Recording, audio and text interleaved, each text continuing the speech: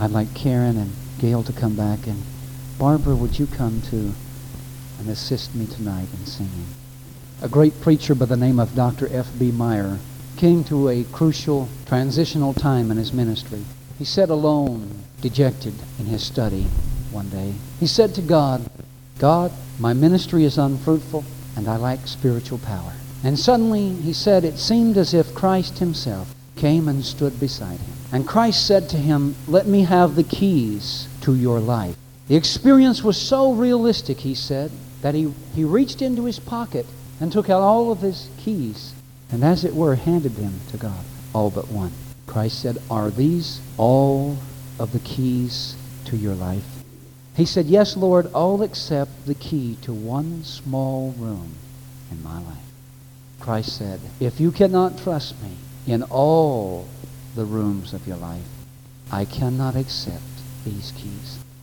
Dr. Meyer said he was so overwhelmed with the feeling that Christ was moving out of his life because he was excluding him from one interest of his life, that he cried out, come back, Lord.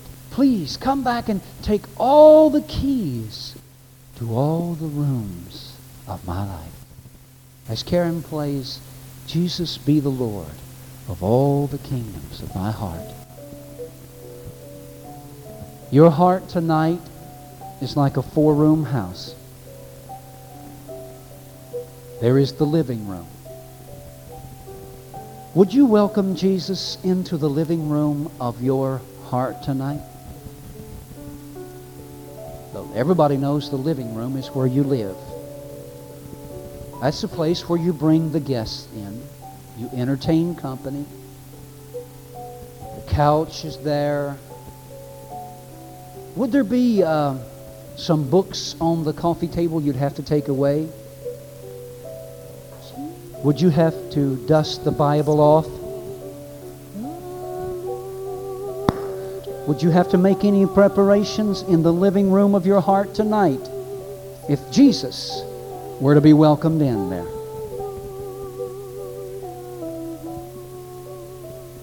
What about the kitchen of your life? Well, that's where we go and eat. What have you been eating lately? What have you been eating lately? What kind of books you've been reading? What kind of TV programs you've been watching? If Jesus were to come into your kitchen and share a meal with you, what would he share? Playboy? Hustler? What would he share at your dinner table tonight? Then there's the parlor. For you who are younger generation, let's call that the family room. The family room. This is the condition of your heart towards your family tonight. What is it? Is it good and healthy? Could Jesus come into your family room tonight and sit down with your family and sister not be saying, would you leave that TV alone? Would he have to endure your insults at one another? Would he have to interrupt your TV program to talk to you? If Jesus came into the family room of your heart tonight. What if Jesus came into that last room? Now, this is the most private. We could give him the key to our living room, the key to our kitchen, the key to our family room. But what about our bedroom? The bedroom symbolizes the most private area of your life. No one goes in there but you. It's the most private area of your life. It is the holy of holies of your life, or else it is the dirtiest, filthiest room in your life. What's the condition of that room of your heart tonight? Would you welcome Jesus in, or would you have to meet him at the door and say, Lord, I love you, but I'm too embarrassed for you to come into this room. Please, Lord, don't come into this room.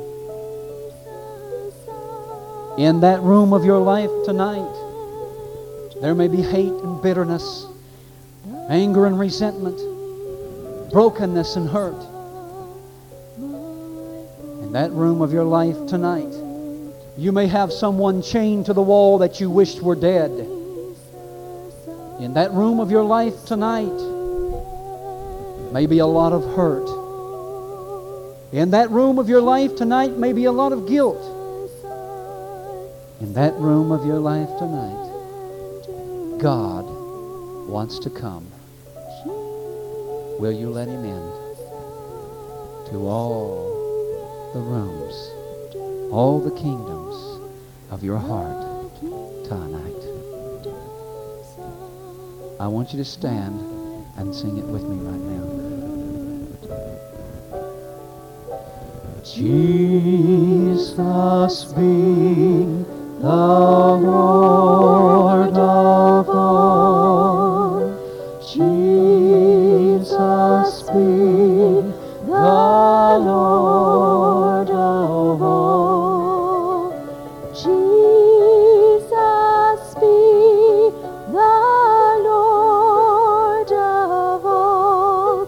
The kingdoms of my heart. Listen to me very carefully right now.